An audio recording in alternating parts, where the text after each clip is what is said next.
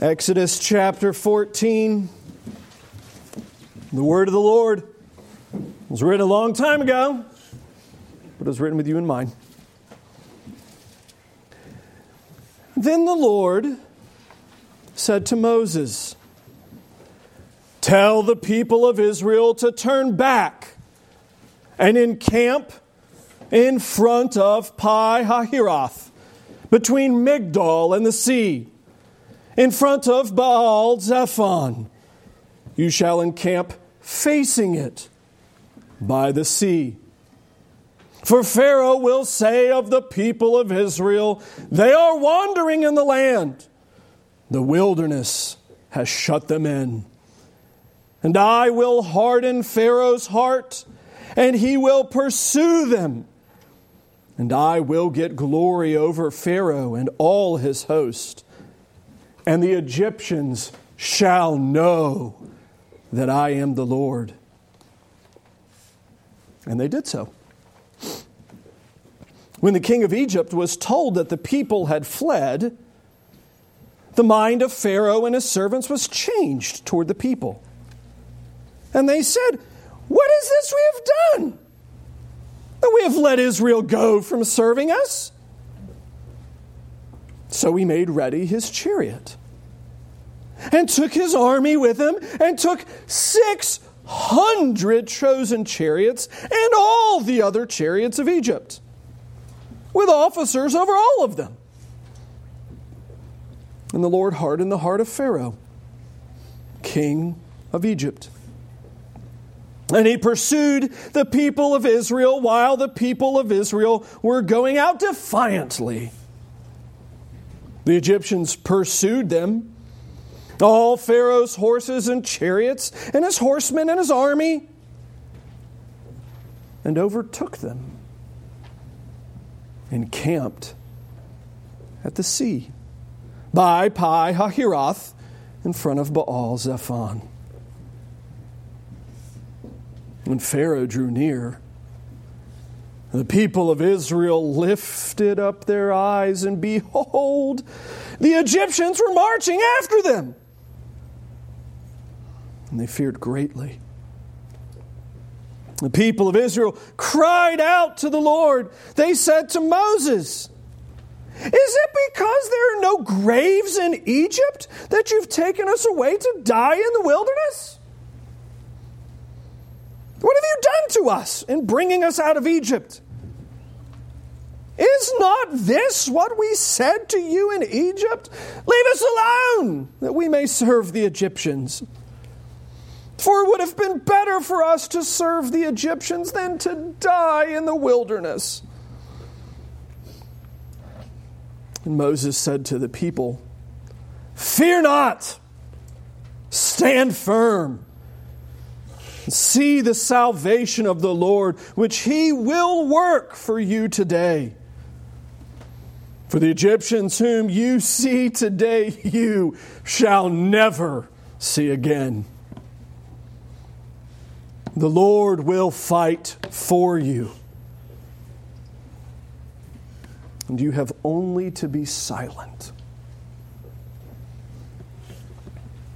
The Lord said to Moses, "Why do you cry to me? Tell the people of Israel to go forward. Lift up your staff and stretch out your hand over the sea and divide it, that the people of Israel may go through the sea on dry ground. And I will harden the hearts of the Egyptians so that they shall go in after them. And I will get glory over Pharaoh and all his host, his chariots and his horsemen. And the Egyptians shall know that I am the Lord, when I have gotten glory over Pharaoh, his chariots, and his horsemen."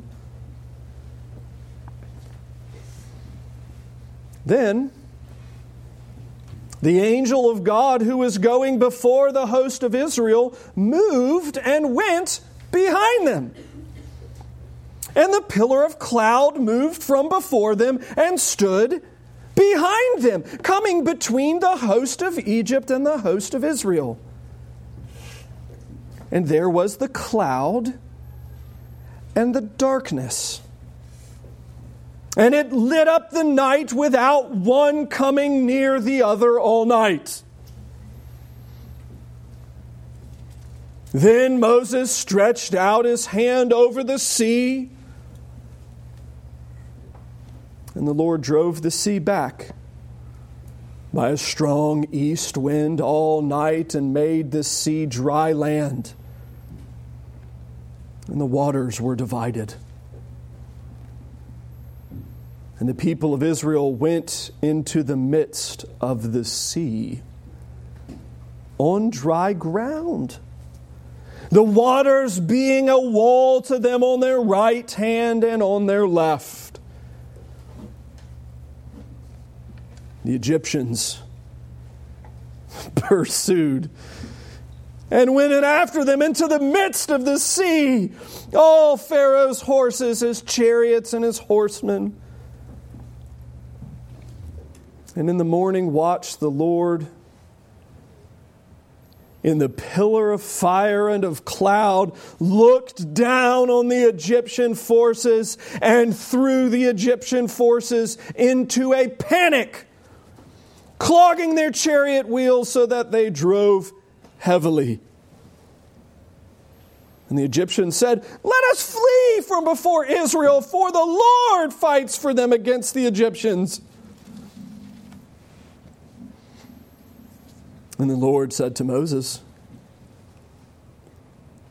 "Stretch out your hand over the sea, that the water may come back upon the Egyptians, upon their chariots and upon their horsemen." So Moses stretched out his hand over the sea, and the sea returned to its normal course when the morning appeared. And as the Egyptians fled into it, the Lord threw the Egyptians into the midst of the sea. The waters returned and covered the chariots and horsemen of all the host of Pharaoh that had followed them into the sea. Not one of them remained. But the people of Israel walked on dry ground through the sea, the waters being a wall to them on their right hand and on their left.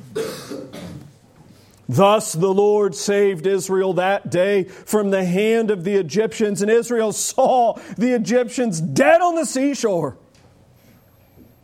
Israel saw the great power that the Lord used against the Egyptians, so the people feared the Lord. They believed in the Lord and in His servant Moses. Father in heaven, we ask again that you would give life and light to your word. May your Spirit work in us. For Christ's sake. Amen.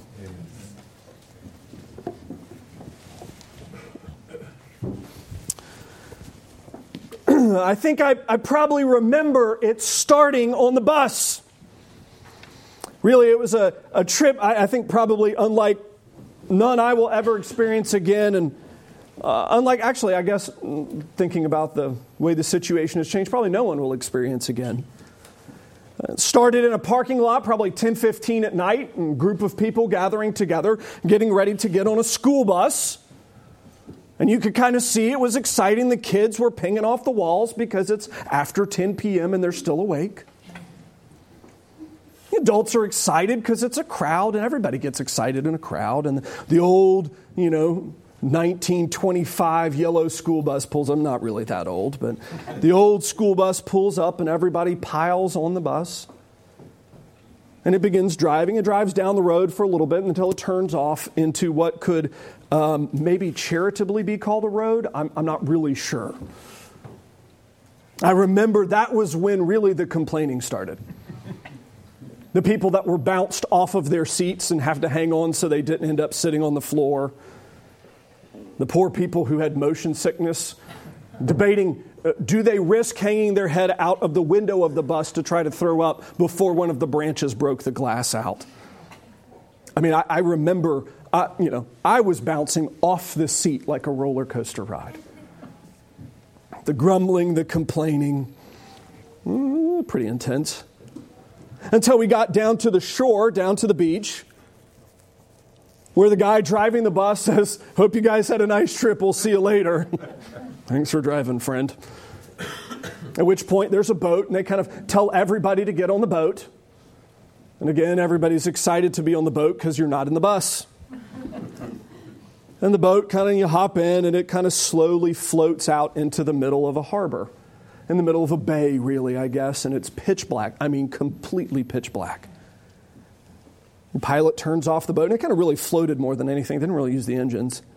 You get out to the middle of the bay, and the guy driving the boat walks to the back where everybody's kind of sitting. You can see the anxiety level kind of rising. And he looks at it and goes, "Jump in." Now, I don't know about you, I don't really do water much. I mean, in showers I do, but I don't really like swimming. I don't like swimming in general, but I really don't like swimming where I can't see the bottom. Or what's going to get me, much less the fact that this was ocean water at this point close to 11 p.m., and you can't see anything. And the guy's like, "Jump in." And that guy's like, "Nope, I don't think so." It ain't happening. "All right, you jump in." And finally, my friend who was with me, who was a Marine's like, "I'm out." And, goes flying off the side of the boat. And of course, the second he hits the water lit up like fireworks. See, the key piece of info I didn't let you in on is actually it's the brightest bioluminescent bay in the world. At least it was 11 years ago this month when I went swimming in it. It doesn't exist anymore. It's a shallow bay that right where the mouth of the ocean is, it has a little hump so the water washes in and then superheats from the sun, and then the phosphor little critters grow in the bajillions. And you can't see them when the water's still. But the second that you jump in, it's like fireworks go off under the water. My friend, the Marine, jumped in. He had big old beard and big old hair. And it's funny because he went down, and when he came out, he looked like a sea monster as his beard glowed. It's one of the most beautiful things I've ever seen. And it's intriguing how that's the moment where all of the complaining kind of goes away, right? No more worry about the bus ride. Yeah, I might have, puked my head out the window. It's fine. I don't really care about that. I can wash the barf off, in the little glowing critters. And you'll remember for the rest of your life a trip to a bioluminescent bay that today doesn't even show up anymore.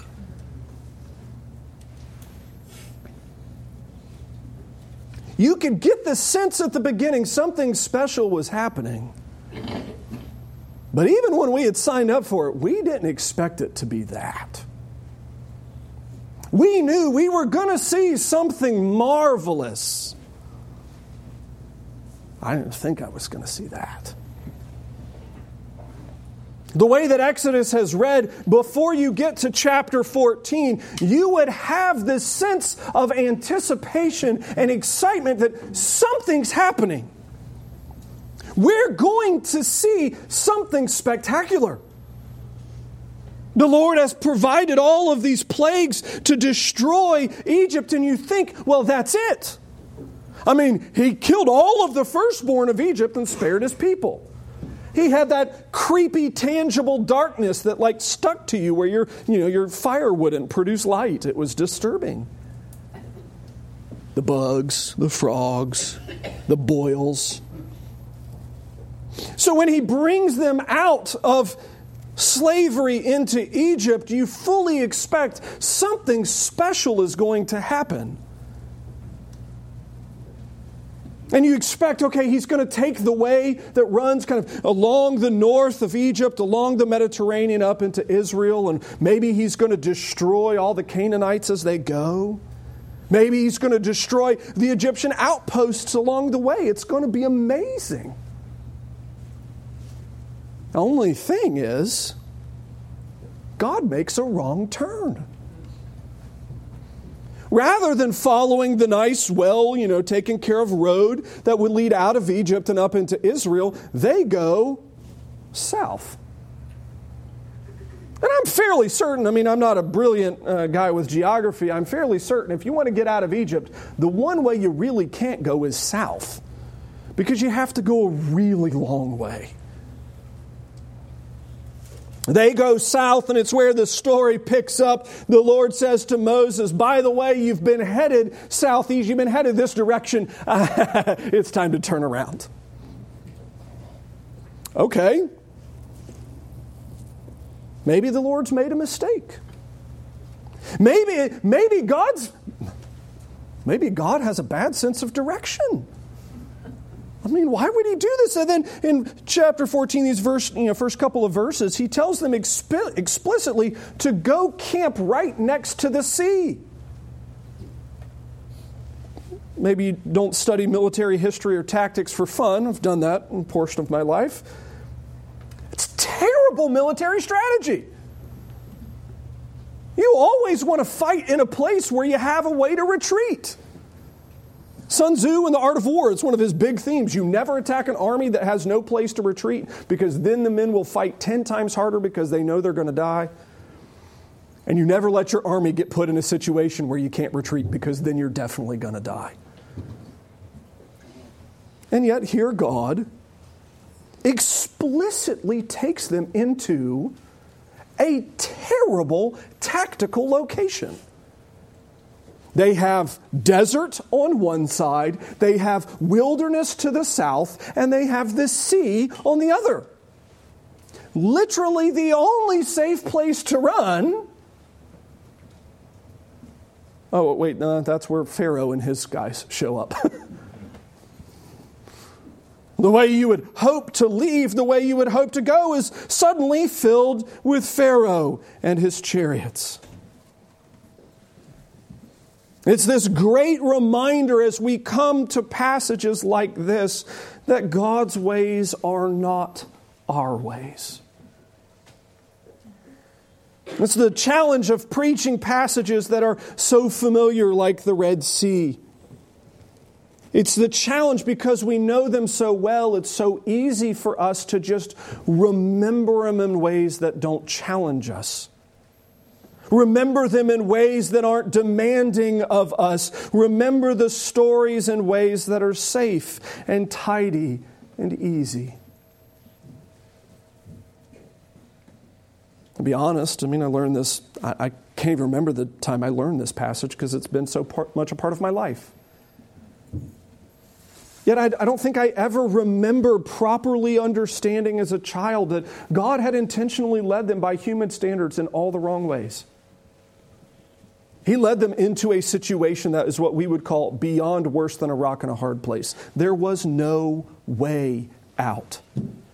Humanly speaking, if you're going to look at the geography, if we're going to pull out a map, there's one thing that you would say about Israel at this point, and it is this: they're going to die. There is no human way out of this situation. You have a sense of anticipation, but man, does it look a mess.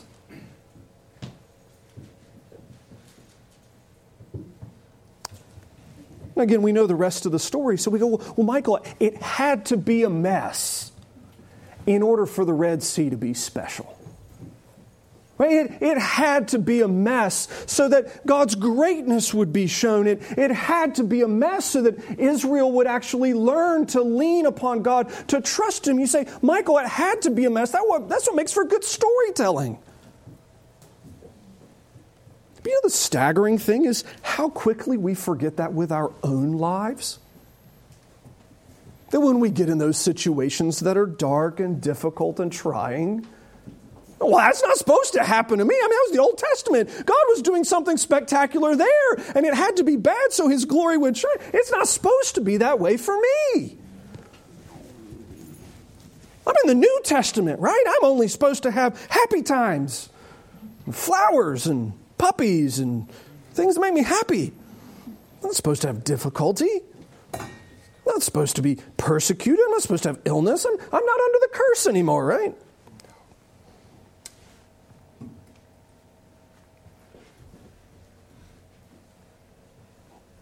Verse 5 continues the story as God knows it. It's a part that Israel wouldn't exactly get to see immediately. The king of Egypt, Pharaoh, finds out that they've run. And it's like he has this kind of moment of clarity, except it's in reverse, where he reverts to his old way. His hardened, heavy heart. He said, what have we done? How could we have let Israel go? Obviously, your firstborn son wasn't that important to you if you're kind of already moved on from that. But okay, we'll talk about Pharaoh's family dynamics at a later date. But he highlights what he understands here in verse 5 as the economic devastation. What have we done? We've let our entire economy go. All of Israel, the ones who did all of the work, they left. We might actually have to work now.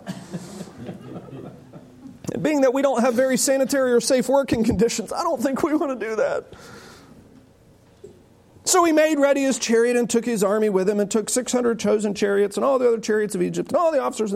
We read that, and again, as American Westerner minds, we're kind of like, rah, rah, rah, rah, rah, Pharaoh goes after them. We kind of don't hear any of those details. We just kind of motor on to Pharaoh goes after them.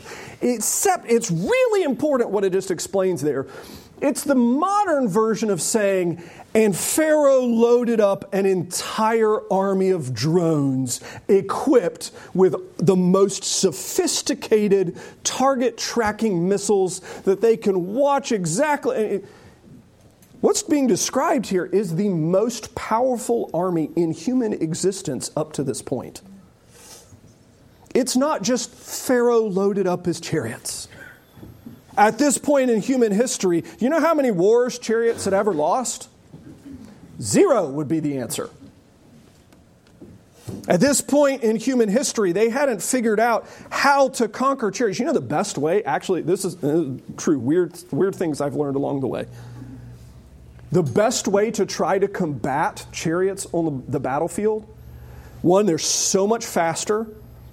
They were able to carry like munitions in them, so you could actually shoot bow and arrow from a chariot. And if it was done properly, it didn't matter what armor you had, it was going to kill you.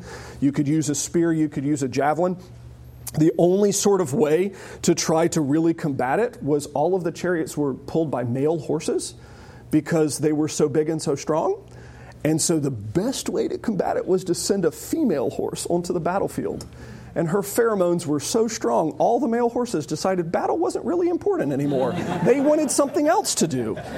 And so what you would actually have to do is you would have to capture the female horse, kill her, and cut her up into pieces. So her pheromones disappeared. And that was the only way to conquer chariots at the time. Which, funny enough, what does Israel not happen to have? Oh yeah, they don't have any horses, that's right. They're on foot. Oh yeah, that's right. They've got a nation of, we'll say, 2.5 million people running from the strongest army at this point in human history, which happens to be strong because it has developed a technology that allows them to go faster than anyone else with better weapons than anyone else. You can see quickly how this is going to go south, can't you? He loads up all of his chariots, and then in the midst of all of his chariots, this is to give you a sense of scale, he takes his own special kind of battalion. So his little honor guard, we would call that his secret service, is 600 chariots. How big of an army are we talking if his secret service is 600 chariots? And again, you can kind of begin to understand this is not a good situation for Israel. You can't outrun a chariot. Where are you going to run? In the ocean? That's not going to happen. Into the wilderness? You're going to die. Into the desert? You'll die of, being baked alive in just a short, day or two. And by the way, oh yeah, Israel, you have all of those traveling with you, women, children, aged. You have the entire population base. They just have an army of men who have been trained to kill. This isn't going to end well. Verse 10, when Pharaoh draws near, the people of Israel lifted up their eyes. What do they lift up their eyes to see? Remember, if you remember from our Ezekiel Bible study at the very beginning, how can you tell when a chariot's coming through the desert? Well, or coming through the land like this, there'd be a dust cloud. How would you be able to tell, and I'm going to make up a number, if we'll say 4,000 chariots were coming? It would be a rather substantial dust cloud. It's not going to be like a car that just, the oil and gasoline balance isn't quite right and the engine's running dirty and it's got this, cloud of smoke. This is a substantial mark on the horizon. And the story starts, it seems like the people of Israel kind of get it for a second and then they don't for the rest. They cry out to the Lord and you're like, oh, finally, you got it. You're supposed to do that. That's verse 10. And then verse 11, they start talking and you wish they hadn't. Verse 11 with one of the most spectacularly passive-aggressive questions I think I've read in a long time. Is it because there are no graves in Egypt, so you've taken us out here to die in the wilderness? It's quite likely. You remember, they were used as slaves to build. What do you think they were building? What are the Egyptians famous for with their architecture? Houses of the dead. This is the most stupid question you can imagine because they know that's not true. One, graves are easy to find. You don't have to dig too deep. Moses actually didn't dig very deep at all when he did his, right? Just buried him in the sand. But their slavery was most likely that of actually building the specific houses of the dead. And they're like, look, what are you doing? Are you taking us out here to die? What have you done bringing us out of Egypt? Verse 12, I love this one. Again, this is so dumb. Isn't this what we said to you while we were in Egypt? Look, it's better to be slaves there than it is to come out and die here. Where is there, give me liberty or give me death? It's not here, right? Give me servitude forever instead of death. You realize he was killing your children and working you to death, but okay, that's fine.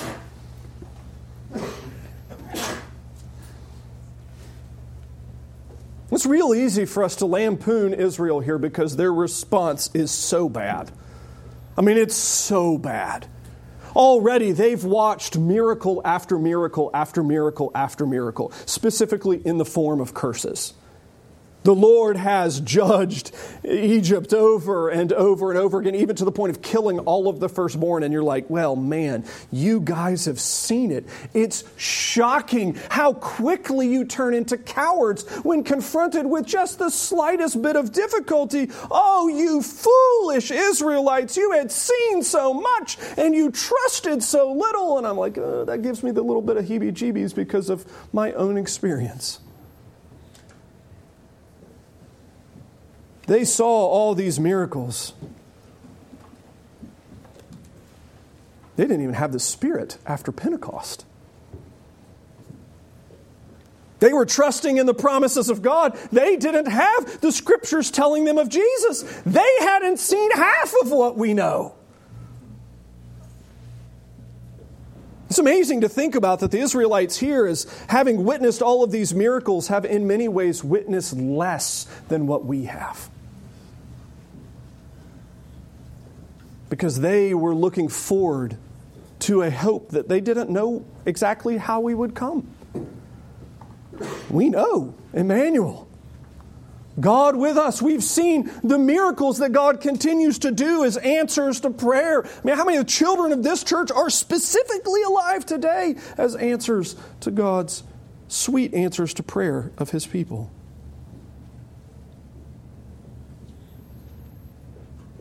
If you read this passage and lampoon them and don't in some way consider how quickly we get bent out of sorts when things don't go the way that we like, I think we've probably misread the text. To think of how rapidly we get upset about things going the wrong way. Right? Tom and I were talking about that this week. We're the richest people in human history. We live the best lives in human history. We eat the best genetically modified food in human history. We have the best salaries in human history. We have the best houses in human history. I mean, if you go to think about it, Solomon would have coveted the life that we lead, any of us. And yet, how quickly do I go into complain mode?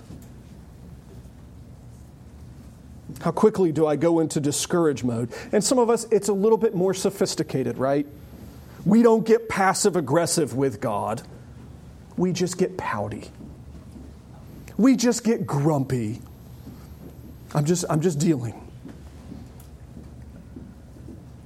We miss out on what God is doing.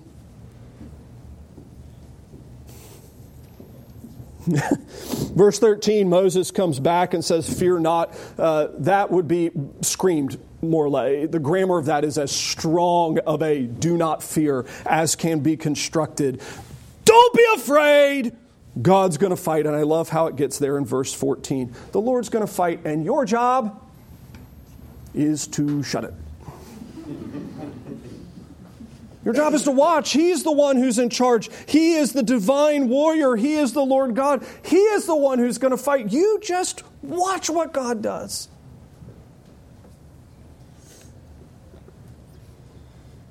Verse 15, the Lord asks Moses a question, Moses being a representative of the people. Put kind of more common vernacular today would be, why are they complaining? Why are they complaining? I've already killed the firstborn of Egypt, much less all of the other people that have died along the way. Why are they complaining about a little bit of chariots? I don't understand the problem. Why are they complaining? And so the Lord instructs Moses to go and to lift up his staff and to stretch it out, and the sea begins to part. Now again, we've probably seen this on the flannel graph or in the movies or whatever, and it's more often than not, weirdly enough, it's portrayed the wrong way. It's portrayed the wrong way for a number of reasons, because first off, of 19 and 20, the dynamics of what happens in the meantime. First, in 19 and 20, you have two figures that begin to move and alter their tactics. First, the angel of God, which gets mentioned here in a unique way, that's been traveling with them apparently through here, but hasn't been highlighted yet. But God's specific angel, the angel of the Lord, moves around back to the rear guard of the people of Israel. And again, remember, we're not talking about a group of like 100 people. This is not a small amount of folks. Again, better part, good way to guess. We're talking 1 million or something like that. 2 million, 2.5. The angel of the Lord moves around back to be their rear guard. And then the pillar of fire and cloud moves around back. So that you have this kind of arrangement, stacked order. You have the sea, you have Israel, you have the cloud and the angel, and then you have Egypt. And 20 highlights the bizarre nature of this interaction. Coming between the host of Egypt and Israel was this cloud, this pillar of fire. And there was the cloud and the darkness, and it lit up the night without one coming near the other all night. The grammar on that's kind of strange. It lit up on one side so that Israel had light, and it was dark on the other side, so Egypt had that inky, sticky darkness that they had had previously. This is the point the Egyptians should have figured out. Something's not right. Something is really strange, because this, again, remember, it's providing light for millions of people. This gigantic tornado has suddenly lit up their side and turned the lights off over here. I'm out. That's the response they should have had. I'm out. Something weird is happening here. Something supernatural is here. In fact, we know the scriptures are clear. The Lord is here. I'm out. But they don't. Moses stretches his hand over the sea, and the Lord provides a wind. And it's significant, it's mentioned that the wind comes from the wrong side of the wrong side of the sea, so it splits from the wrong side. It doesn't split kind of right there in front of them so they're able to kind of go in and march as it goes. It starts on the far side, so it splits all the way. So they're stuck all night watching under the light of the pillar of fire, the sea begin to run from God.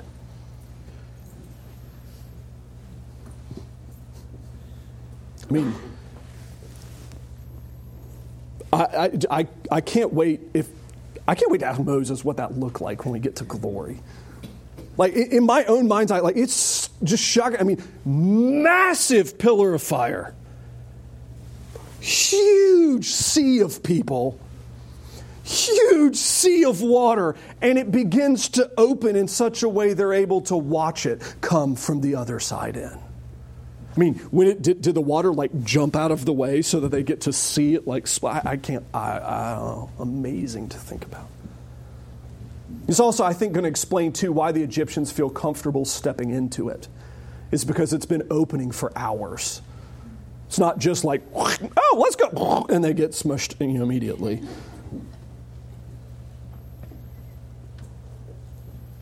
The sea begins to divide. They wait. It happens all night. And in the last watch, right before the morning, the people of God go in. And again, thinking this is not some little kind of quick, neat, and tidy thing. It's not like, hey, all of you, grab your children and your stuff, let's run. This is a massive undertaking.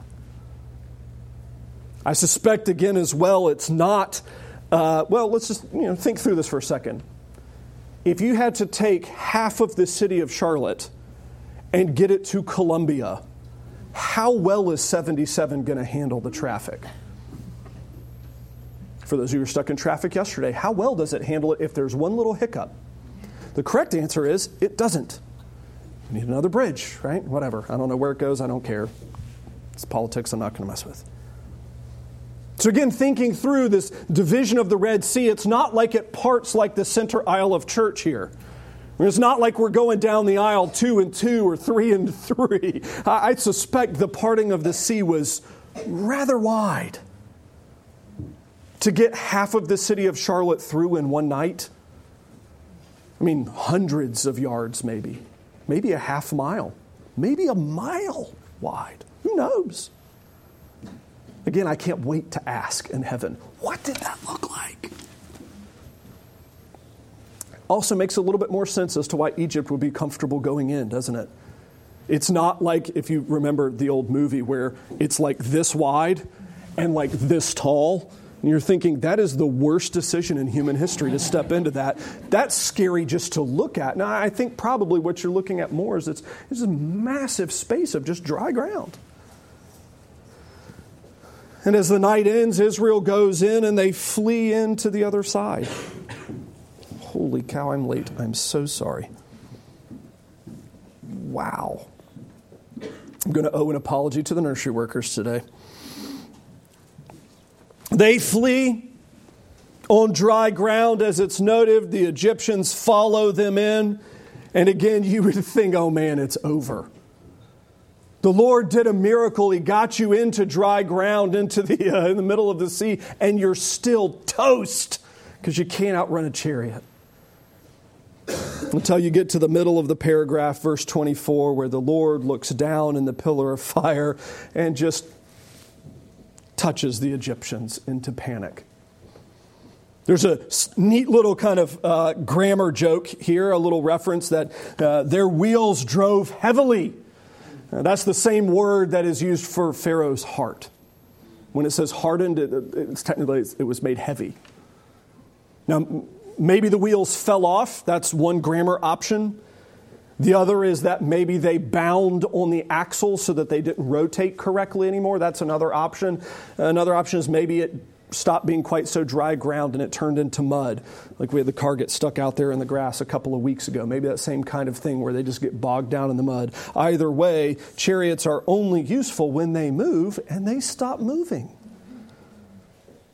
And God's people get out and the sea collapses. And all of the enemies of God are killed. I love how at verse 30 they even get to see Israel as they're kind of collecting themselves afterwards. The dead wash up on the shore.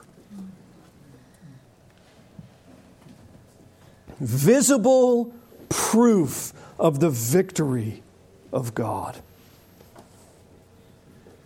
Very quickly, just end with this. There is a great warning in this passage. A warning for those that see the glories of the Lord and either, one, reject, or two, just don't appreciate. And we have, as I've said, seen so much more. And I'll give you an example. We're about to do it. Should have been 8 minutes ago. This table. This table is no longer the table of Passover where we remember when God spared the life of the Israelites instead of killing them like He did the Egyptians. This table is a reminder of when God killed His Son so that I would not die and neither would you. You want to marvel at God's power? Marvel at this. That the living and true God would meet with His people at a table using grain and grape. May it be that we would never have hard hearts, ignoring the glory of the Lord. Let's pray. Father in heaven, thank You for Your mercy in Jesus. Forgive us for our sins. We pray, we ask You would bless us in the table in Jesus' name. Amen.